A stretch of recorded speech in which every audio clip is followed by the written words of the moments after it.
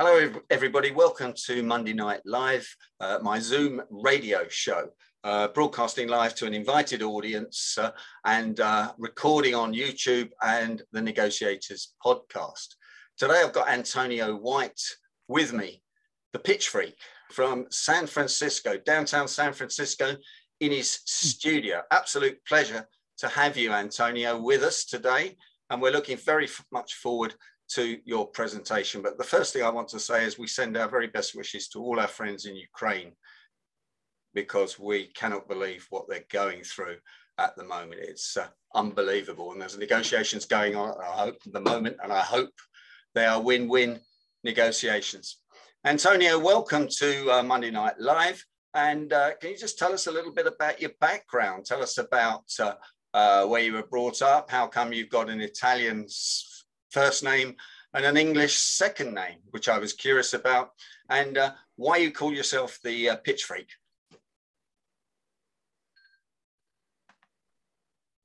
Now, what's happening here? Have we got a little hiccup on the system? Antonio, can you hear me? The first words out of your mouth are the most anticipated of anything you'll say during the course of your presentation. That was a sample of initially connecting, hopefully emotionally, because I'm getting it right up here so I can see all of you really clearly. I appreciate all of you. Well, Derek, thank you for bringing me onto the call. People ask me what the point of a pitch is, why the pitch freak. You mentioned it as well. The pitch freak is meant to be fun. The pitch freak here, freak in America, has a lot of different meanings. And more specifically, it is unusual or a character of some sort. In many cases, it's somebody who has a deep level of knowledge about something, somebody who is a nerd or a geek, somebody who is greatly enthusiastic about a topic or a subject, perhaps even somebody who has a particular set of, as we say with Liam Neeson, a particular set of skills in order to affect a change or a result on something. Answering the question regarding my name, Antonio White, my father's side comes from Russia, from Vladivostok. My mother's side is from Puerto Rico and originally from Spain before that. That is how you get Antonio White. That's the simple story. The longer story requires a few pints, but that's the simple story. Fantastic. Well, as soon as you come over to London, you'll certainly get a few pints. Don't worry about that. No, why did you write a book called The Pitch Freak and your guide to 10-second pitches? Can you really pitch in 10 seconds? Yes, you can pitch in 10 seconds. You can pitch in sooner than 10 seconds here. And by the way, I have to thank you in advance, because if it wasn't for your export, Mr. David Ogilvy, in his essential book, Ogilvy on Advertising, I would not be the pitch freak today. David Ogilvy, as you may know here, is the father of at least one of the forefathers, if you will, of modern advertising in the world. He created incredible iconic programs for Hathaway shirts, for IBM, for Rolls-Royce, for Puerto Rican rum, and many, many others. And his agency, Ogilvy and Mather and Ogilvy, is a well-established, iconic brand going strong to this day. He was a British intelligence officer. He retired to Truffaut, France, with a peach-colored castle, which is where I connected with him originally when I was approximately 18 or 19 years old, asking him to be my mentor. I found out in his book, he had a little ad on trying to secure hiring from other agencies. He was trying to steal great talent from other agencies. And I saw this little letter that he had in his book, and I wrote him a letter to his peach castle in Truffaut, France. And 2 months later, and I sent him my best ads, and I'm only at 19 at the time, 18, 19 at the time. 2 months later, he sent me a package, and I was tremendously excited, because as soon as I saw this package from David Ogilvy, I knew, of course, it was a plane ticket to France. It was accommodations here. Of course, he agreed to be my mentor, and life was about to change in a deep and meaningful, profound way. And just because I took that action, I knew that was going to happen. Of course, when I received the letter, it was on a peach parchment paper. Say that 3 times fast. And to paraphrase, it said, "Hey kid, I'm busy.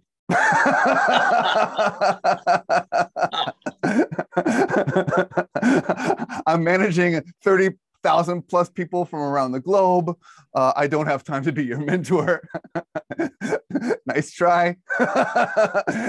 And however, if I may offer you two pieces of advice. Number one, your advertisements, I send up several of my ads, your advertisements, your headlines of your advertisements would prove better if your headline offered the reader a benefit.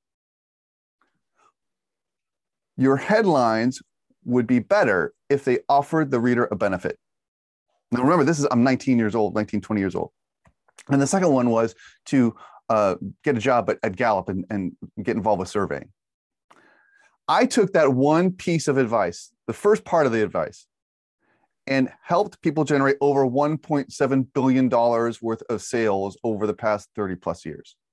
That one piece of advice. Your headlines would prove better if they offered the reader a benefit. That's essentially what Close With Your Open is about. It begins with value. What is the value that you're bringing to your discussion? David Ogilvy said that if he had an hour to write a headline, he'd spend an hour to write an ad that had to be effective. He'd spend 45 minutes on the headline, and then the rest he'd spend on the rest of the copy. Because if you don't get your headline right, nothing else follows. And this important book here holds the test of time, because today, if you bring it to today's perspective, in YouTube, if you click on a video ad for YouTube, or a video for YouTube, or a link on YouTube, 20% of the people who click on that link in YouTube will abandon that video, meaning they will leave that video and go to another video within the first 10 seconds. So why is that? We call that abandonment. And as a result of that, smart creators on YouTube, smart advertisers on YouTube, are focusing on front-loading the quality of their presentation to increase engagement so people watch the videos. What we discovered during that analysis was that people were not finding the content that they expected once they clicked on the video. They were there, they were interested, they were engaged, they clicked on it, and then they still left within 10 seconds. Why is that? Because the video made a promise in the headline. The video made a promise through its thumbnail that I'm going to receive some piece of information, some piece of data or entertainment or what have you, knowledge. And in the first 10 seconds of that video, I didn't see it, so I left. That's a big deal. As a result of that, a couple things have happened. One is it popped some lights on for me. One is value from Ogilvy, right? One is 10-second abandonment from YouTube. And one is this idea of connecting emotionally and having a deep care for your customers, right? Which is engagement. Those things came together to create the 10-second pitch. Now, there's lots of people say, well, you have 30 seconds to say something, you have 10 seconds, you have 5 seconds, what have you. I haven't seen a systematic process that's plug and play that allows people to fill in the blanks to create this 10-second pitch. I haven't seen anybody offer anything other than cliche, common knowledge concepts here that they grab from other people, or that's so personalized to them that's not applicable to some other people. So that's why I wrote the book. I wrote the book here to lay it out in plain terms. I have exercises, I have context. I make the process simple. It is a thin book because it is meant to be applied. A big challenge that we have in technology companies, especially technology companies throughout the ages here, has been technology adoption. And how does technology adoption apply to just education in general? Well, if I give you information and you don't apply it, then what I've given you is useless. All the effort that I put into creating that knowledge is useless if you don't apply it. So it's my job as an educator, it's my job as a professional, if I have something that's truly meaningfully valuable to you, to make it as condensed and tight as possible, as to not waste your time, as to be respectful for your time. So I look at books, important books, by the way, such as the OED, vital to any library, of course, vital. And we'll talk about this maybe a little bit here. And I say, this is a valuable document. Everything is very tight. Everything's concise. Everything's dense and terse. I think that the value to page ratio needs to be very high. And so if I see large books that have a lot of fluff, a lot of stories, a lot of things that are not really why I'm there to read or to participate here, then it's wasting my time. So the tighter the book, I think you should charge appropriately based upon the tightness of the book, value per page. And so I look at these books, and this book here is not a tomb. Ogilvy's book is not a tomb, and yet he's launched industries and hundreds and tens of billions of dollars worth of businesses. Everything he knows is right here. So for me, Pitch Freak is about not taking yourself seriously, having fun through the process. Pitch Freak here is the combination of the word pitch, as far as specifically a sales pitch in particular, or an introduction pitch, along with freak, meaning fun, unusual, getting attention. And so the word Pitch Freak itself is one of those words where it's very hard to ignore. And it is a one-word pitch. A name for a company is a pitch. And if you create a quality name, it gets people's attention, it gets them thinking, it gets them excited, hopefully, either enthusiastic here or antagonistically, whatever that happens to be, they're going to have feelings about it. And so in my process, I talk about a three-step process, which is get attention, essentially from value perspective, from the customer's perspective, connect emotionally, and have a friendly invitation or a call to action. And so the name Pitch Freak itself, you know what I do roughly relating to pitching. You know that it's going to be unusual because of the word freak here, and does it get your attention? So that's the whole point. A great name should get your attention and should give you some idea of both what the company does. Well, the answer, Derek. You froze for a minute there, and my blood pressure froze for a minute, but you're back, so that's great. Okay. You're not a typical American salesperson, as I see it. You know, I had this perception, and maybe some of my UK colleagues did, that, you know, you better buy this or I'll kill you, or whatever the style was. When we talked on Saturday night, when we had a long chat on Saturday night, you talked about it's all about service, which didn't sound like my perception of an American salesperson. You're different, or am I wrong? This is the whole approach is I have an aversion towards hard pressure or high pressure sales. I don't think any of us like to be pressured into a sales scenario. I certainly don't like it. And I would not like to have, put that upon other people. And yet in America in particular, we have an approach of sales, which is a series of manipulative tactics and overcoming objections. And I call that a sales mindset, which is based purely on a transaction. What do I need to do to say, regardless if I believe it or not, regardless if it's ethical or not, in order to get you to sign on the dotted line? What kind of pressure, social pressure, emotional pressure, psychological pressure do I need to apply? The whole concept is based upon pressure. And when you talk about selling high-ticket products and services, it's completely the opposite. The idea is a person who's about to make a very large purchase is likely so savvy that it's unlikely that they're going to get pressured into something. And as a result, if you go into, for instance, if you go into a very small store and you want to try on a particular pair of clothing or what have you, it might be difficult to get some service. It might be difficult to find a fitting room, what have you, but you end up doing it. All right. If you go to Prada, if you go to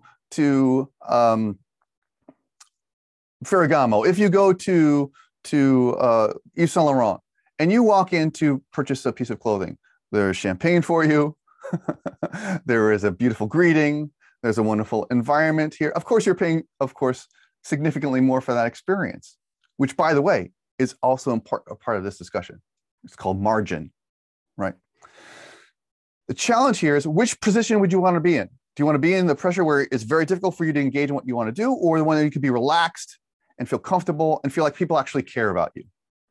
My approach here, caring about the person, does two things. Then it's more fun when you care about the people that you're working with, regardless if they're customers of yours or not.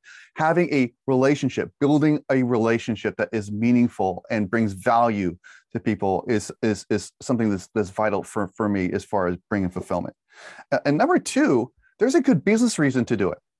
The good business reason to do it is that if you provide great service, Mahan Khalsa calls this selling, giving a sampling of how you sell. Your salesmanship is a sample of how you serve. Selling is a sample of how you serve. And if I am already pressuring you and trying to intimidate you and manipulate you in the sales process, imagine if we're engaged in a high challenging situation with a high ticket negotiation, what have you. I'm I'm not going to turn into the nice guy as soon as it happens. I'm probably going to double down on all those characteristics, right? And Derek, I'm sure you would agree with that. If I'm a particular way up front, caring, thoughtful, open, engaged, listening, right? I want to help you solve a challenge. Do I have the skill set to do it? I may or I may not. I'll let you know if I can't. I don't want to put you in a direction where I can't be of service. I'll send you to somebody else, particularly. So for the transactional approach, it's especially for someone who's an introvert. I'm an introvert, and I've been a shy child growing up. It was artwork and design and being funny that helped me break out of my shell and build friendships. But I'm very shy by nature. So for you to be able to make a relationship with anybody, the idea is bringing them value helps to reduce tension and anxiety in public speaking. It helps to reduce tension and anxiety when it comes to engaging in a sales process. It's simply just moving from a transactional sales mindset where I have to close this deal to a service mindset where I'm here to help you.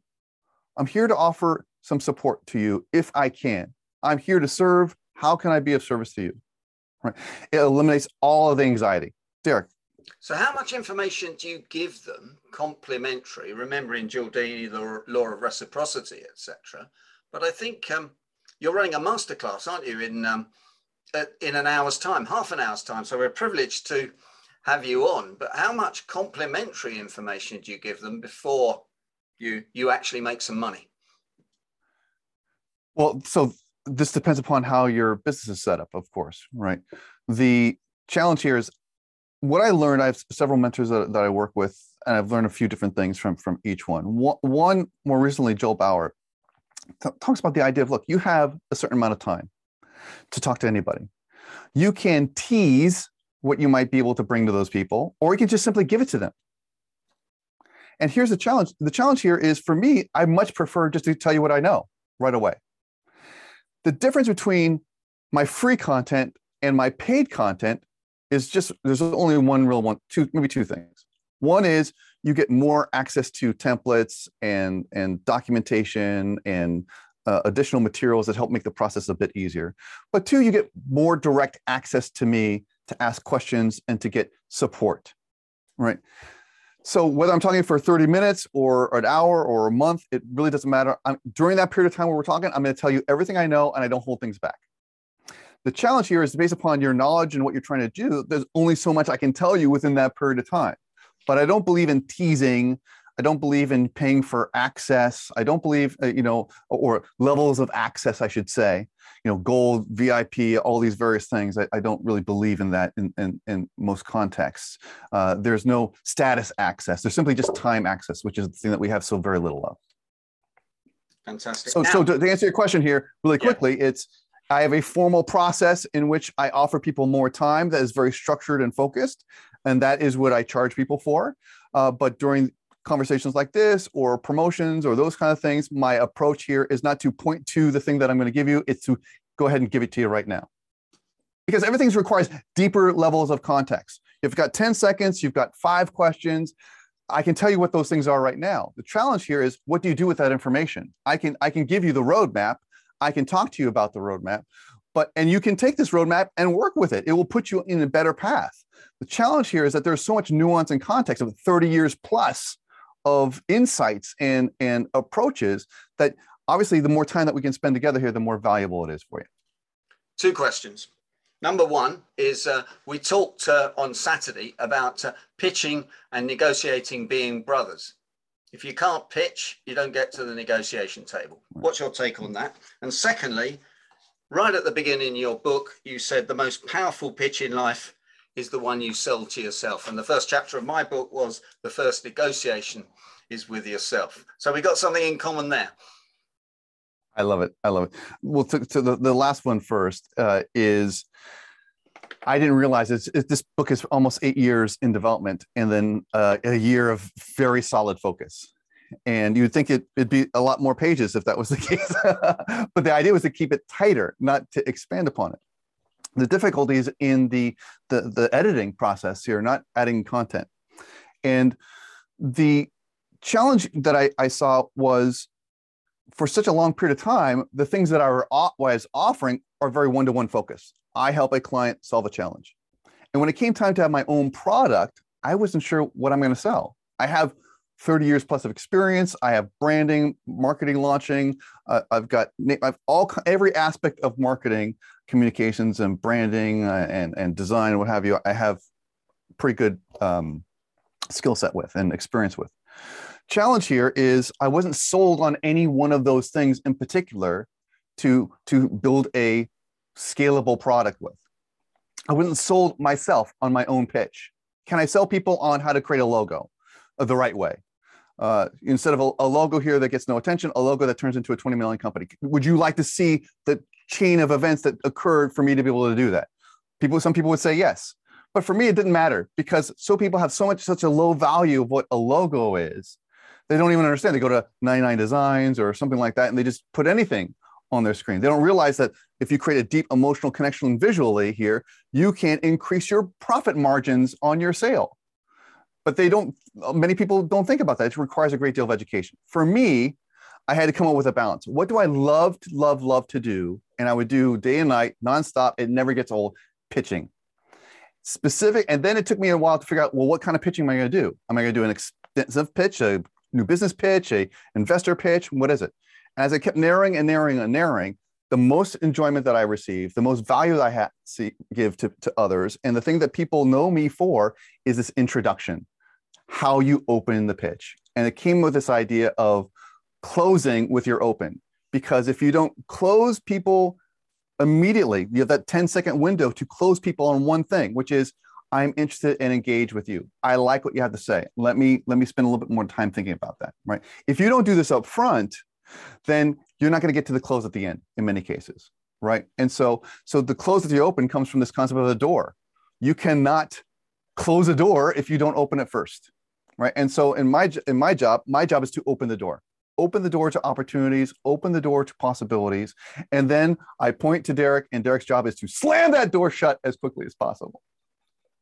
Fantastic. We have a couple of questions in the chat box, which I'll relay to you now before we move on. What advice do you have for connecting emotionally on a platform like LinkedIn?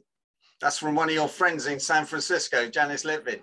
Hi, Janice. Great to see you. So look, there's a few different ways to connect emotionally here, but I'd love to offer you two. The two easy ones to use are joy and relief, and they're also in my book as well. And if you have to choose between the two, I would always choose joy. What is a joyful result, a joyful emotional result that you can communicate to your prospective customer or to whoever it is that you're trying to get to take action, that is a result of what it is that you do or offer? What is a joyful result of your product being consumed or your service being consumed that other people have shared with you, right? Or a relief. So joy or relief are both two emotions here, right? So that's an explanation of how to articulate it, right? But the other thing too is simple little things just to, get a little bit more intimate. You can get a little closer. Hi guys, how are you? Good to see you. Oh, look at that handsome devil right there. Look at you, right? Little things that you can do that are very subtle and fun and intimate and create a little bit of what we call pattern interrupt, right? And so on my social media channels, often I get right into the phone. I have a thing that I come in, it's to Pound the Pitch Freak. And that's meant to be a pattern interrupt and a joyful pattern interrupt. Who is the silly guy with his face in the camera, right? And I don't mind people having a laugh at my expense. It makes the process of business far more joyful. So I don't know if that answers your question.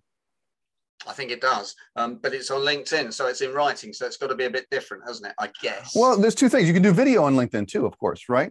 Number one, you can make video on LinkedIn. And number two, here in your writing, you can simply offer a customer testimonial of a joyful customer testimonial.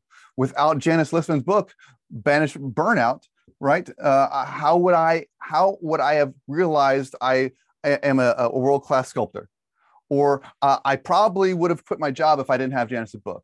Or now I get to have a wonderful vacation. Or I look at my job in a completely new way, filled with joy as a result of reading Janice's book. Work does not have to be a burden anymore. It is a pleasure to go to work every day. Thank you for Janice to help me to understand and reframe and recalibrate what it is that I was looking at. I was looking at work from the wrong perspective. The new perspective that Janice offered me a joyful way to get to work. I don't dread my commute in the morning anymore as a result of Janice's book. Something, I mean, these are just, just riffing here, right? Yeah. I hope Janice is writing all those down and didn't miss any of them, because they were fantastic, actually. I bet she missed them. I'll be selling her the recording, Antonio. It'll be very expensive. And John Lisby, who's an accountant, doesn't believe that the pitch freak can be an introvert. It's true. Once somebody approaches me and says hello, then it's the shyness goes away. But me approaching people, I feel like I don't want to be a bother to other people. I feel like I don't want to get in their space or interrupt them in any particular way. People have their minds and their lives and what have you. I hate to be an interruption. And which is challenging for a salesperson, professional who not to want to be interrupted. But that's how I was able to develop my style, right? My style is event to interest and engage and get your attention of something that's valuable to you, or I believe is going to be valuable to you here. So I don't like interrupting unless I think I can offer you something of value or contribute in some kind of joyful, meaningful way. And you do these video shorts on YouTube about Wall Street words and negotiation words. You said I should be doing that as part of your mentoring of me. Silicon Valley words. How does that work? Right. So a client of mine, Todd Alt, runs an investment fund in the United States, and he was looking for a way to promote himself on social media. And what I was able to do is come up with a campaign for him called Wall Street Words. And what he was able to do is we came up with a series of words that are used in Wall Street investment parlance, and creating little videos that define the word and give you a little bit of a direct context from Todd's 30 plus years of experience as a Wall Street investor and manager. And so you get additional context from a personal story. And all these presentations of these little definitions happen within a less than 1 minute period of time. So there are hundreds and hundreds of these words. Each one is about a minute long. And if you go into Google and you type in Wall Street words, you'll see Todd all over the place defining different words. And all these words are little nuggets leading you back to doing two things: building Todd as an authority on the topic of Wall Street. And number two, organically helping him to promote his brand and his company, because he's able to plug his company, plug his channel, plug his content within each of these little nuggets of information. And so for me, I'll be doing the same thing. I'll be doing pitch winning words coming in actually next week. We'll be starting with that.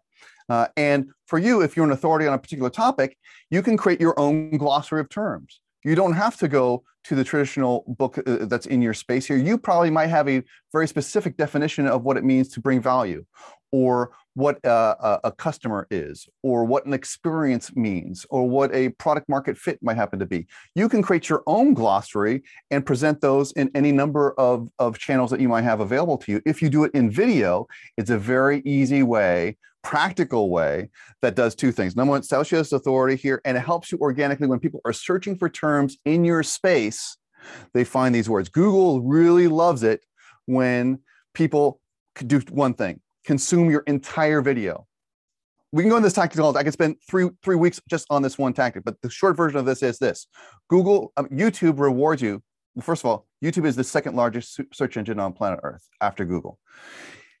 YouTube rewards you not by how many people go to your video. They reward you by how much time people spend on the specific video. It's called an engagement view, the engagement level. So if you have a 10-minute video and people only watch 3 minutes of it and then leave, versus you have a 60-second video and people watch 100% of it, Google offers that video a higher level of clout. And as a result of that, it may refer that video to other people. So when you're playing YouTube, the YouTube game, there's two things. One is being available when people are searching a topic. That's one thing. But the other thing that is the magic with YouTube is being available when YouTube pushes your content as referral while you're watching other videos. Hey, you watched a video on this topic. YouTube's algorithm says, hey, you might be interested in this topic here, and forwards and promotes your video for you at no cost to you, right? So we can spend a whole bunch of time here. I don't know how deep you want to go on that. Uh-oh, am I losing you? Uh-oh, sorry. Derek, you're on mute. You're on mute. I'll tell you why I was on mute. My dog was barking downstairs because there was someone at the door. I'm off mute now. We're nearly out of time, Antonio. So the first question is, will you come back and join us again in a few months' time? Yes, I'd love to. And by the way, the closing to that story is we did a launch based upon that start off with that project. It turned into a $100 million fund launch, and Todd Alt's company, Alzheimer Neuro, which he's the chairman, went public. This IPO in May or June of last year, and has a $425 million market cap. Not only can you apply these techniques here to an IPO-bound company, you can apply it to a solopreneur, a coaching business. It doesn't matter. They are 100% transferable. And do they have to be a YouTube short? And I think that's under 60 seconds, isn't it? It gets a different marketing on YouTube. This was before YouTube Shorts, so I don't have good information for you on the analytics tied to YouTube Shorts, and I have not done any produced any YouTube Shorts at this point. So this was a technique used before YouTube Shorts became on deck, and I'm not going to create a YouTube Short strategy at this point necessarily. Anyway, I might, if I do shorts like that, it would probably be on TikTok and Instagram and Facebook. And what's your 5-day masterclass called? It must have a fabulous pitch freak name. Share it with us. It's the Pitch Freaks 5-day winning elevator pitch challenge. And the objective here is in 5 days, I'm going to teach you the 5 questions that you need to ask in order to get a high ticket, high profile investor interested and engaged in your business. And so I cover everything that you need to be able to answer and look at your business in a different way so that you can create a 3-minute or less pitch with a great 10-second introduction. Fantastic. Antonio, thanks for joining us. It's been an absolute pleasure. Everybody, you can get Antonio's book. I ordered it and it arrived the next day, which surprised me because I thought I would have to get it sent from the US. So clearly printed in the UK. And can I just ask you to give Antonio the usual round of applause in the Monday night chat way. Antonio, will you stay on just to answer just a couple of questions when I close? Happy to. What a pleasure, and thank you everybody for your kind attention. It's wonderful to see everybody, and Derek, thank you for the invitation. Thank you, Antonio.